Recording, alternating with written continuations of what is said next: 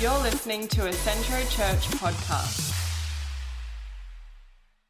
So we're kind of continuing on, I started a little bit of a mini-series last time that I spoke, where we look at why we do what we do as a church. You know, we kind of come on a Sunday, we sing our songs, we take up the offering, we have the handshake time, and then we hear the word, and then have another song, and then go home. And, you know, sometimes we can just kind of get into the motion and the mechanics of it all, and not really actually understand why it is what we do, why we do what we do. And so I'm going to have, last time I had a look at why we sing, why we do praise and worship, why that's a part of our service, and I had a bit of a look at just a few of the words that God uses to describe praise and worship. So continuing along that vein, and also in the vein of our upcoming vision offering, I want to have a look at another aspect of our service and have a look at why it is we give. Pastor Adam shared about how God is Jehovah Jireh, and I want to kind of unpack just a little bit as to why we give. And so I'm gonna say something really controversial at the start. The title of my message is Why I Hate Tithing. So if you've been around church for a while, you might find this appalling, shocking, whatever. But I want to have a look at why it is that we give and kind of hone in on tithing and just have a bit of a look. We'll delve into the scriptures. We're going to have a lot of scripture tonight. So just have a bit of a look as to why I hate tithing. And one of the key reasons first off the bat is because I don't think that it was tithing that got the early church started. I don't think it was tithing that propelled them into the influence and the ability to build the church in such a fast fashion. I don't think it was tithing that did that. In fact, Scripture actually records that when the early church blossomed, it was because the disciples or the apostles would literally sell their properties. They'd sell their goods, they'd sell their chattels, and then they'd bring it to the church, and then they would then use that for the propagation of the gospel. And so that's one of the reasons, I don't hate tithing, but I think that God has a bigger plan than just tithing. So I want to have a look at that tonight. You know, if you've been around church for a while, you've heard tithing, 10%. Tithe literally means a tenth. It's kind of one of those words that you can't sexy up, like you can't kind of retranslate it. It literally just means a tenth. It's like saying, "Oh, I had a 6-pack of Coke, but I only drank 4 of them." You can't change it. It just means a tenth. So some people say, I tithe 8%. Well, you don't. That's not a tithe. And it's like saying, I had 4 Cokes, a 6-pack. It's like, no, that's not a 6-pack. But that's literally what it means, a tenth. And it's one of those. But I want to have a look at, and so if you're looking for an excuse not to tithe, pay attention. You need to listen up for the next 25 minutes or so, because here, I will give you an excuse not to tithe. So if you're taking notes, you can. Don't have a coronary, Pastor John. But I want to have a look at a scripture. It's found in 2 Corinthians chapter 9, verses 6 to 11. It's the Apostle Paul, and he's writing this. He says this, "Remember this, a farmer who plants only a few seeds will get a small crop, but the one who plants generously will get a generous crop. You must each decide in your heart how much to give. Don't give reluctantly or in response to pressure, for God loves a person who gives cheerfully, and God will generously provide all you need. Then you will always have everything you need and plenty left over to share with others." As the scriptures say, they share freely and give generously to the poor. Their good deeds will be remembered forever, for God is the one who provides seed for the farmer and then bread to eat. In the same way, he will provide and increase your resources and then produce a harvest of generosity in you. Yes, you will be enriched in every way so that you can always be generous. And when we take your gifts to those who need them, they will thank God. So 2 good things will result from this ministry of giving. The needs of the believers in Jerusalem will be met, and they will joyfully express their thanks to God. Let's pray.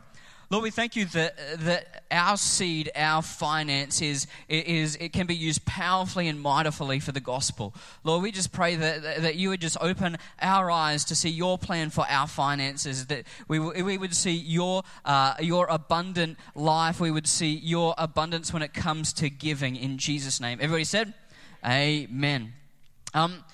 Bit of a weird story. I've just recently returned from holidays, and we were down on holidays with Caitlin and Hilsey, and we went to the gravesite of her great-grandmother and did a bit of research on her great-grandmother, and so I really kind of got into the ancestry thing. Like, it's like a drug for me.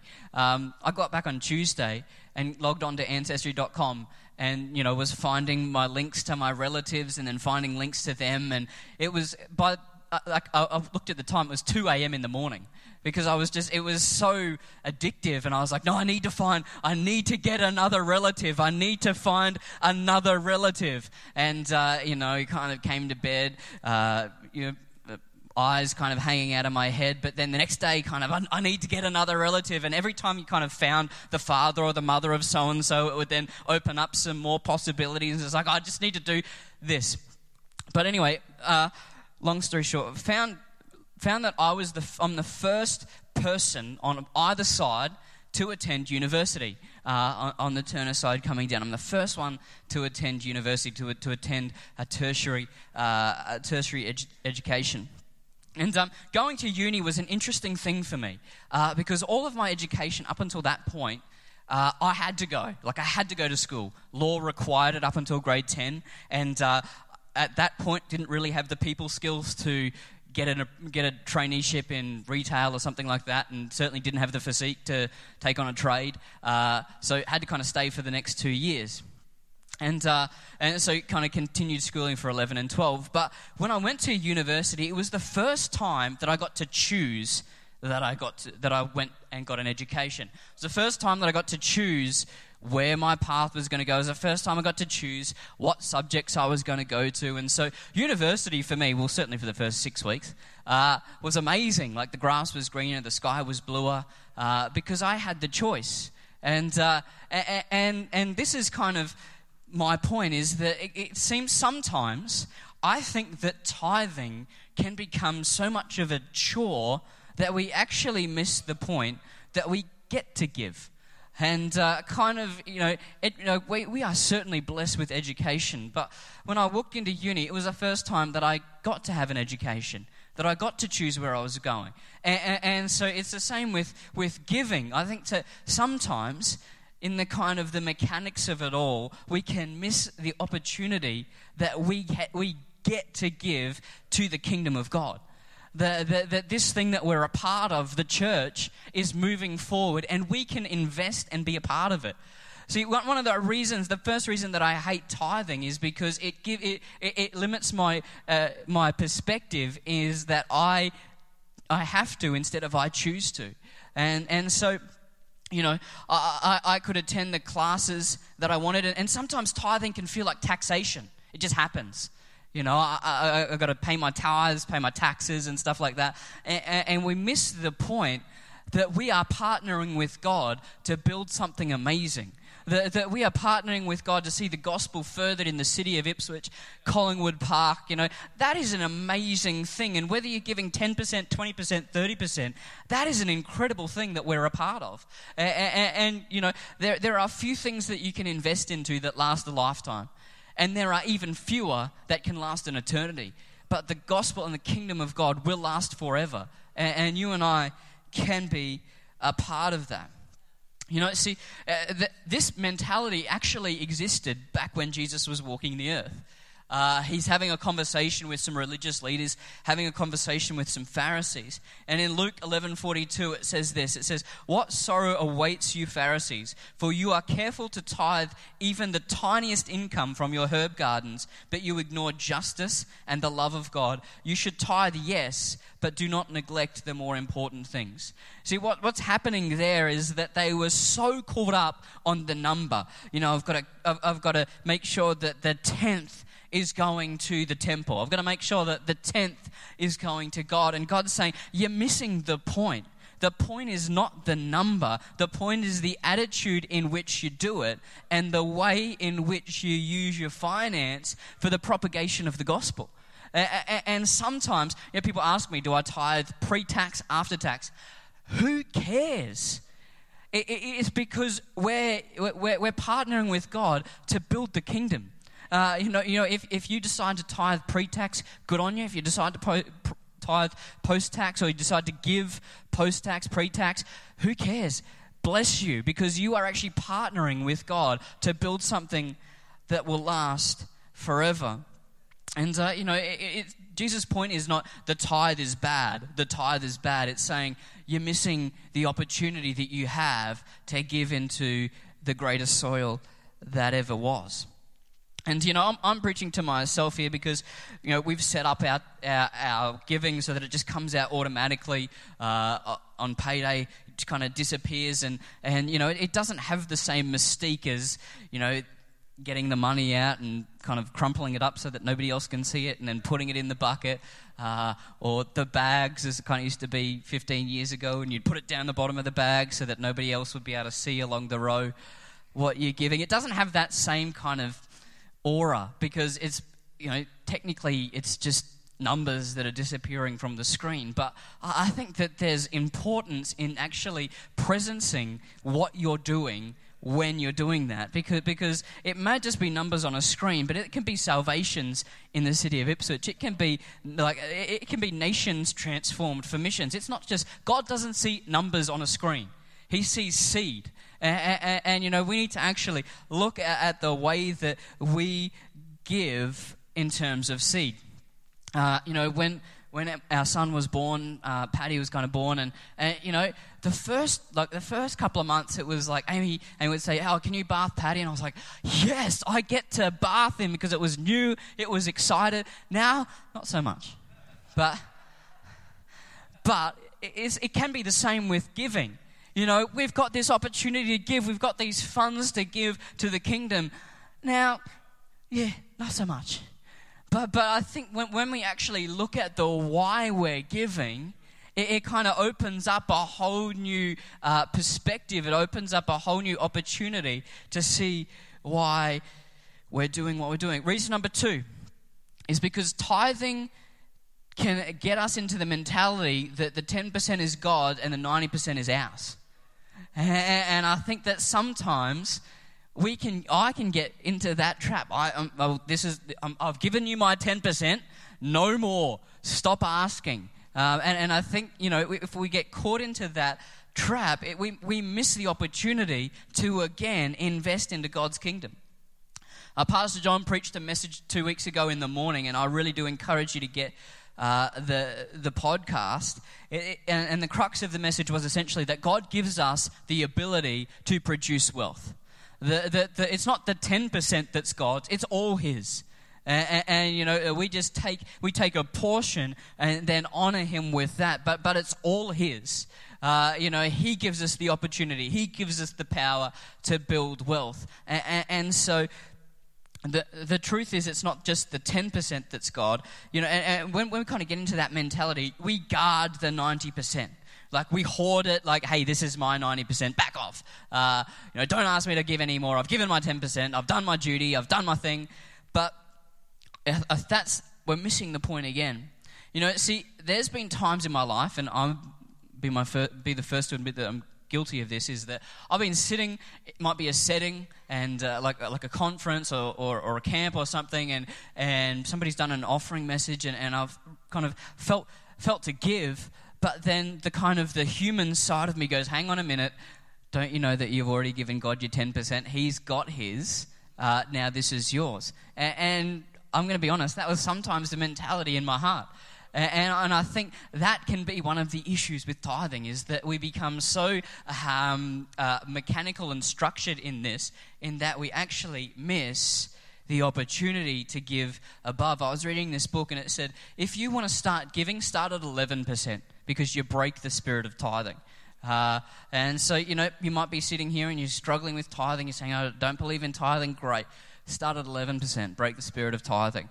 And I've heard people say that I'm not under the tithe. Well, I agree. let's be over the tithe. So just a thought, I'm going to throw that out there.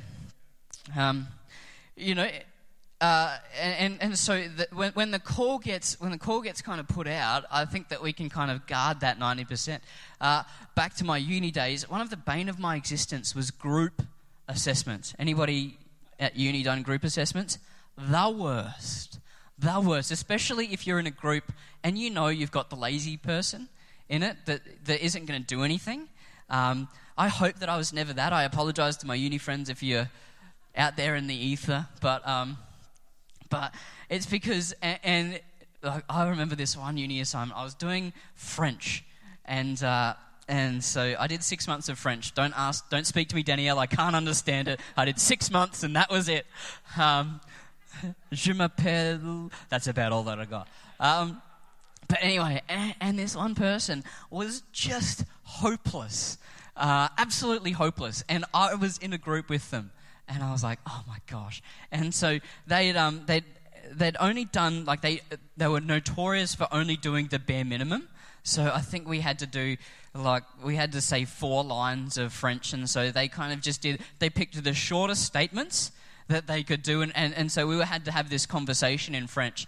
And I just remember being in this assessment, and it was the worst, because this person had only done the bare minimum. And sometimes our attitude to tithing is, I'm just going to do the bare minimum.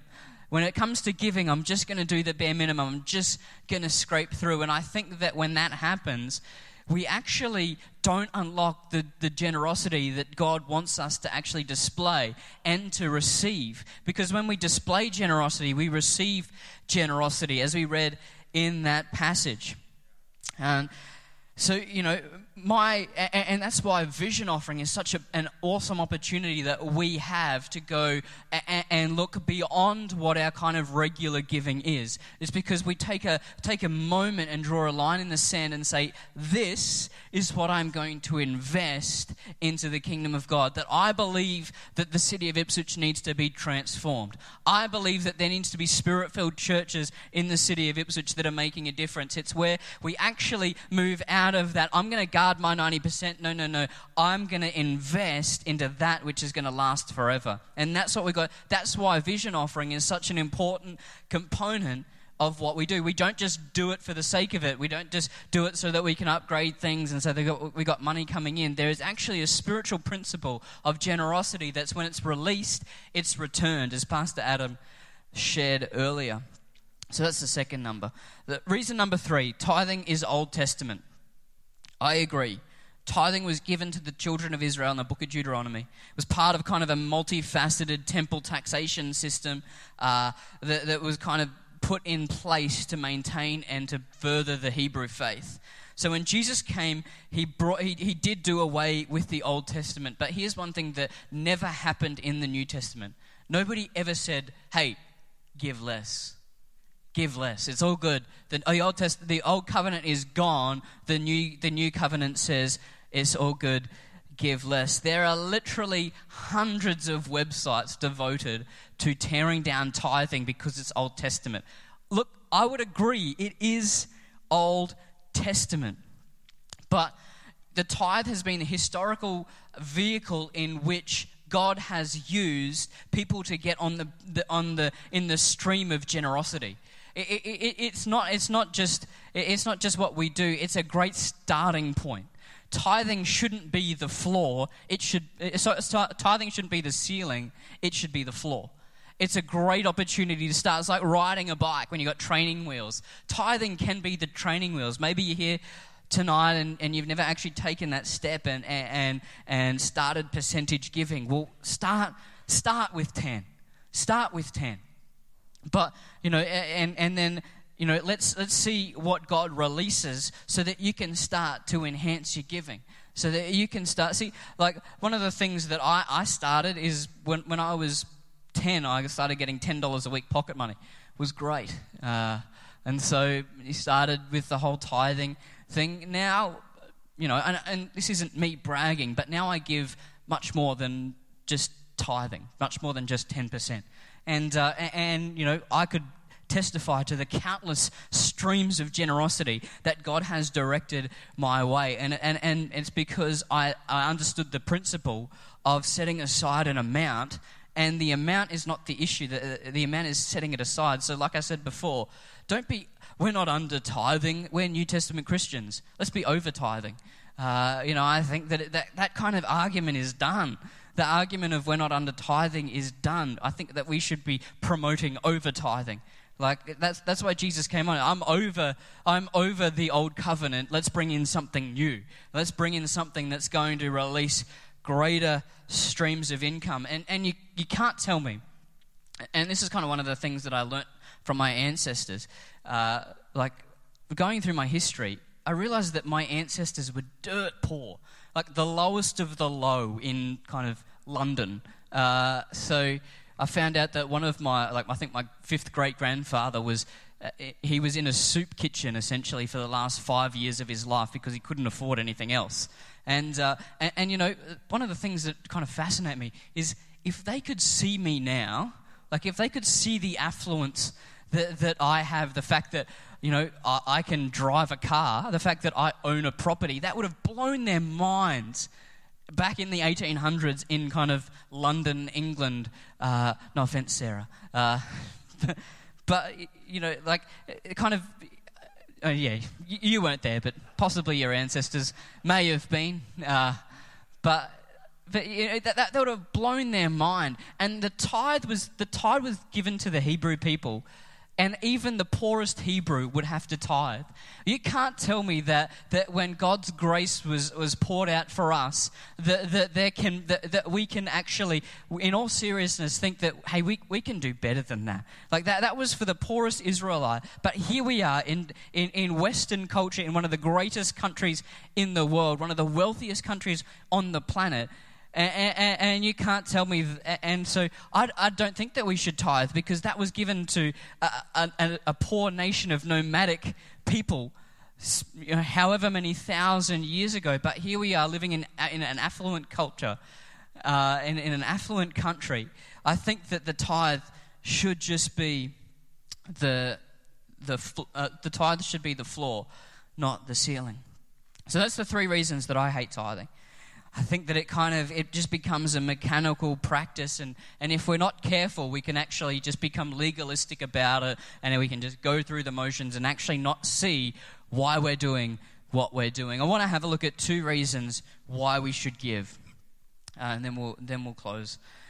So if we remember the passage that I read first, I'll read it again. It says this: "Remember this, a farmer who plants only a few seeds will get a small crop. But the one who plants generously," remember that word, "will get a generous crop. You must each decide in your heart how much to give, and don't give reluctantly or in response to pressure. For God loves a person who gives cheerfully, and God will generously provide all you need. Then you will always have everything you need and plenty left over to share with others." Now I just want to hold there. And God will give generously, and God will generously provide all you need. Then you will always have everything you need and plenty left over, not to further your own wealth, but to share with others. So it's the same promise that God gave to Abraham, that you'll be a blessing, you'll be blessed to be a blessing, but it's actually to the new covenant church. And God will generously provide all you need. Then you will always have everything you need and plenty left over to share with others. We'll read on. As scriptures say, they share freely and give generously to the poor. Their good deeds will be remembered forever. For God is the one who provides seed for the farmer and then bread to eat. In the same way, he will provide and increase your resources and then produce a great harvest of generosity in you. Not a great harvest of wealth, but a great harvest of generosity. Yes, you will be enriched in every way so that you can always be generous. And when we take your gifts to those who need them, they will thank God. So 2 good things will result from this ministry of giving. The needs of the believers in Jerusalem will be met, and they will joyfully express their thanks to God. The first reason why I love giving is because it brings joy. See, giving is one of those things that it actually brings joy, not just to the person receiving the gift. In a book that I was reading, it said that giving is the joy that provides balm not to the recipient but to the giver. And it's the same, it's like a lotion to the giver, but also to the recipient as well, because it actually releases something and gives us the greatest joy. And that's why I think tithing, we miss it, because when we're just going through the motions, when we're doing the mechanics, we miss the joy that happens when we're actually giving to what God wants us to do. And so 2 Corinthians 8 verses 1 to 3 says this, "Now I want you to know, dear brothers and sisters, what God in his kindness has done through the churches in Macedonia. They are being tested by many troubles, and they are very poor, but they are also filled with abundant joy, which has overflowed in rich generosity. For I can testify that they gave not only what they could afford, but far more, and they did it of their own free will." Have you ever been excited to give somebody a gift? Like, I can't wait to give that person the gift, so that you can see the look on their face when they get that present or when they give that gift. I think that's the same attitude that we need to have when we're giving to God. That, my gosh, I can't wait to see what's going to happen with the finance that I'm investing into the kingdom of God. That same kind of overflowing joy that, hey, I get to be generous to see people's lives changed and transformed forever. And why does it bring us joy? Why does it bring us joy? It's because it releases us from the burden of things. When we give, it stands in opposition to the burden of claiming things. And a physicist would tell you that the greater the mass, the greater the pull the mass exerts.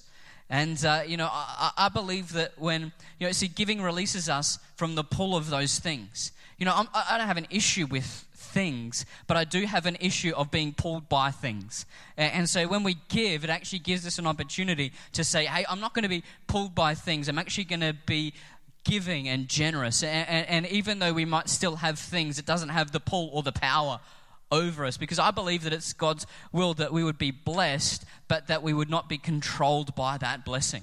That we would be generous to be able to share and include others. That was the kind of the preface that Paul gave us in that scripture. You see, I believe that when people look at the church, they should see a group of the most generous people. That should be what people see when they see the church, not a church of judgment or a church of, or they don't like that type of people, they don't like that group of people, but they should actually see a group of the most generous people in Australia, in the world. The church actually sets the benchmark for generosity. And what kind of on this, I think people misinterpret the church. The church is not the staff. The church is us. And for the record, we don't get a raise if we get a great vision offering. The vision offering goes back into building the church. So, it's not that we're doing this to feather our own nest. We tithed long before we were on staff, but we, the church, is not just the people that you see on this platform. You are the church. I am the church. Life groups are the church. That is the church. And when people see the church, they should see a generous group of people. They should see a people that are not pulled by things, but are prepared to give out of sometimes not their own abundance, but sometimes out of their lack. Because giving can be a sacrifice. I think sometimes we forget that, oh no, I don't want it to be a sacrifice. I think when we actually sacrifice, it creates space for God to do something amazing. It creates room for God to bless us. It creates room for God to be able to fill that void. And, because I've been challenged in terms of giving over the years, and how do you make a generous person? Are people born generous? Because, you hear, that person, he was so generous. That person is so generous. They were just so generous with their money. What makes a generous person? Is it people with great wealth? I don't necessarily think that's correct. Is it people that have been given a lot of money? Maybe not. But I was watching Evan Almighty last night, and it's probably one of the greatest theological movies that ever existed. And there's this one scene, I'll give you the background of the story. There's this one scene where Evan, who is kind of a type of Noah, God tells him build an ark, and his wife is really angry that he's building an ark, and because he was supposed to spend time with the family, but now he's building an ark, and this is really silly. And so I've got a little bit of a clip of his wife communicating with God, who we all know sounds like Morgan Freeman, but we've got a little bit of a clip, and then to kind of wrap up after that. But my husband says God told him to do it. What do you do with that? Sounds like an opportunity. Let me ask you something.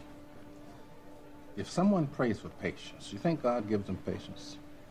Or does he give them the opportunity to be patient? If they prayed for courage, does God give them courage, or does he give them opportunities to be courageous? If someone prayed for the family to be closer, do you think God zaps them with warm, fuzzy feelings? Or does he give them opportunities to love each other? So much power in that little bit. And I want to kind of apply it to our giving. Because I said that I think we should be the most generous people that there are. How do you make a generous person? It starts with an opportunity. And, it doesn't start with wealth. It starts with an opportunity. And if I could grab the band up, that would be fantastic. But how do you create a generous person? Well, you give them an opportunity to be generous. You don't necessarily give them the resources to be generous. You give them the opportunity to be generous. And that's what we have in our vision offering, is we have an opportunity to be generous. And then I believe that as you step out in generosity, you continue to step out in generosity, that makes you a generous person, in the same way that the way that you react in a situation that requires patience actually grows your patience. And so in the same way, I believe that to be a generous person, we actually just need to take the opportunity to be generous. We don't necessarily have to we don't have to have all the money, we don't have to have the right family, we don't have to have the right standing, we don't have to have the right car, the right house, whatever. We just have to have an opportunity to be generous. And if there's one thing that I want you to take away from this, it's that we always have the opportunity to be generous. And so that was the first one, is that, it brings joy because it brings generosity. And then the second part is that, like I said before, there are a few things in this lifetime that we can give that will last our lifetime. But there is really only two things that we can take with us to heaven. And that's that which we've invested in, the kingdom of God, and people. And I shared a story this morning about Alfred Nobel, who was the chemist that designed and formulated dynamite.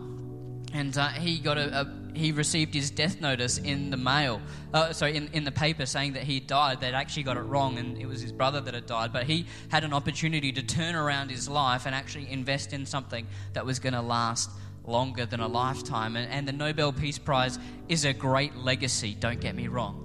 But you know what? It's one of that legacy will fade away. But you know what won't fade away? The kingdom of heaven will never end. And it's the one thing that we can invest into that is eternal. There's a story in Matthew 13, verses 44, and I won't put it up on the screen just yet. But I'll kind of paint the picture. It's the first century. There's a Jewish man, and he's walking through a field, stubs his toe. What the heck is that? And digs a little around and finds a chest. And it says that there's a treasure. The Bible says that there was a treasure in this chest. Now the scripture records that what the man did after that was he kind of buried it up again, and then went and sold all that he owned. Went and sold all of the fields that he owned and saved up, and then bought the field where this treasure was. Dug up the treasure, and the treasure was great wealth. Now, everybody, financial counselors aside and stuff like that, but if there was a financial counselor that didn't know that there was a treasure there, he probably would have said, look, it's an unwise investment to sell all that you've got just to buy this one field. But the man knew that there was a treasure in this field that was greater than the worth of the field itself. And the truth is that we have the treasure of an eternal God that loves and cares for this city. And the treasure is not a physical treasure, but the treasure is people.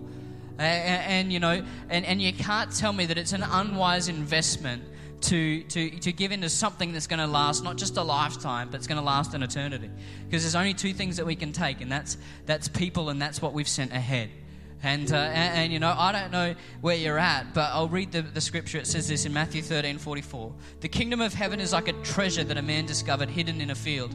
In his excitement, he hid it again and sold everything he owned to get enough money to buy the field. See, nobody would have told him to stop that. Nobody, had they known that the treasure was there, nobody would have gone, look, that's an unwise investment. You shouldn't sell all that you've got, because the treasure was there. And you know, the treasure is the kingdom of God. And I believe that, you know, we'll receive benefits in this life and also the next when we actually invest in the kingdom of God, because God is a generous God. You can read scripture, it's all through it.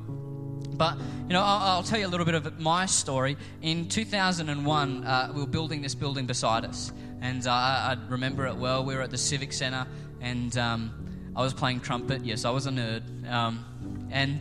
So we're at the Civic Centre. And I remember Pastor John said, we're going to take up pledges. Now, I was 13 at the time, didn't have a job. And I remember I decided that I would give $100 to the building of that building. And, you know, and to this day, I'm invested in that building. Now, it's only $100, I know. But the truth, and the truth is, probably in the time that I'm talking, there's already been $100 worth of depreciation or damage that's happened. But the truth is, I'm invested in that. And my goal is to see the benefits and everything come from that investment. Now, when we built the other part of the building on the corner, I gave a significant amount more. But the truth is, I actually invested into something that is going to see the kingdom of God further and advance over time. And that's what we have an opportunity to do. You might think, well, it's just upgrading building. It's just putting heaters or whatever in buildings. But the truth is, it's actually advancing the kingdom of God. It's giving people an opportunity to come to know, to get to know their Savior. It's an opportunity for people to come and hear a message that might transform their generations to come. And they might be doing an Ancestry.com kind of thing in 100 years and look back and see that at this point, that's when their life changed. But it happens because people are generous, and they're prepared to sell everything that they've got for the treasure that is the kingdom of God. And that's an incredible opportunity that you and I have. And like I said, we don't get tips or 10% of what comes in. It all goes back into the kingdom of God. And so, you know, I just as kind of we wrap up tonight, and as we kind of approach our vision offering, I really want to challenge you is that, you know, we've got an opportunity to be generous. It's not finance that makes a generous person. It's taken opportunities. And, you know, as we kind of embark on this, take the opportunity to be generous. Take the opportunity to invest into something that's going to outlast you, probably going to outlast your kids. Take the opportunity to invest in and see the joy and see the generosity that flows back to you. Out of that, I can stand here and say that there's countless times, I would say hundreds, where I've given and have just seen God open countless doors of opportunity and blessing that come my way. And we can't get caught up in the fact that, well, I've given my 10%. That's all that I need to do. I've done my bit. I've done my bit for the kingdom. This is what we're going to do. So I'm going to pray, and dang it, I'll come out and I'll promo young adults after. But I'm going to pray, and then, you know, we're going to sing a song, and then we're pretty much done. Lord God, I just thank you that you are a generous God. And that, Lord, we are created in your image. And Lord, I pray that we wouldn't shy away from opportunities to be generous. But Lord, we would embrace them, and we would embark on taking opportunities to be generous. Lord, we pray over your kingdom in this city, the city of Ipswich. Lord God, we believe for great things. Lord, we believe for dreams that have been dormant for years for the city of Ipswich to come true. Lord, we believe for faith to rise up in a city that's going to see a city turned for Jesus. Lord God, we thank you for the 200,000 people that live in this city. But Lord God, we know that you have a plan for each and every one of them. And Lord, we can be intrinsically involved in that plan through the generosity that we have the opportunity to invest in. In Jesus' name.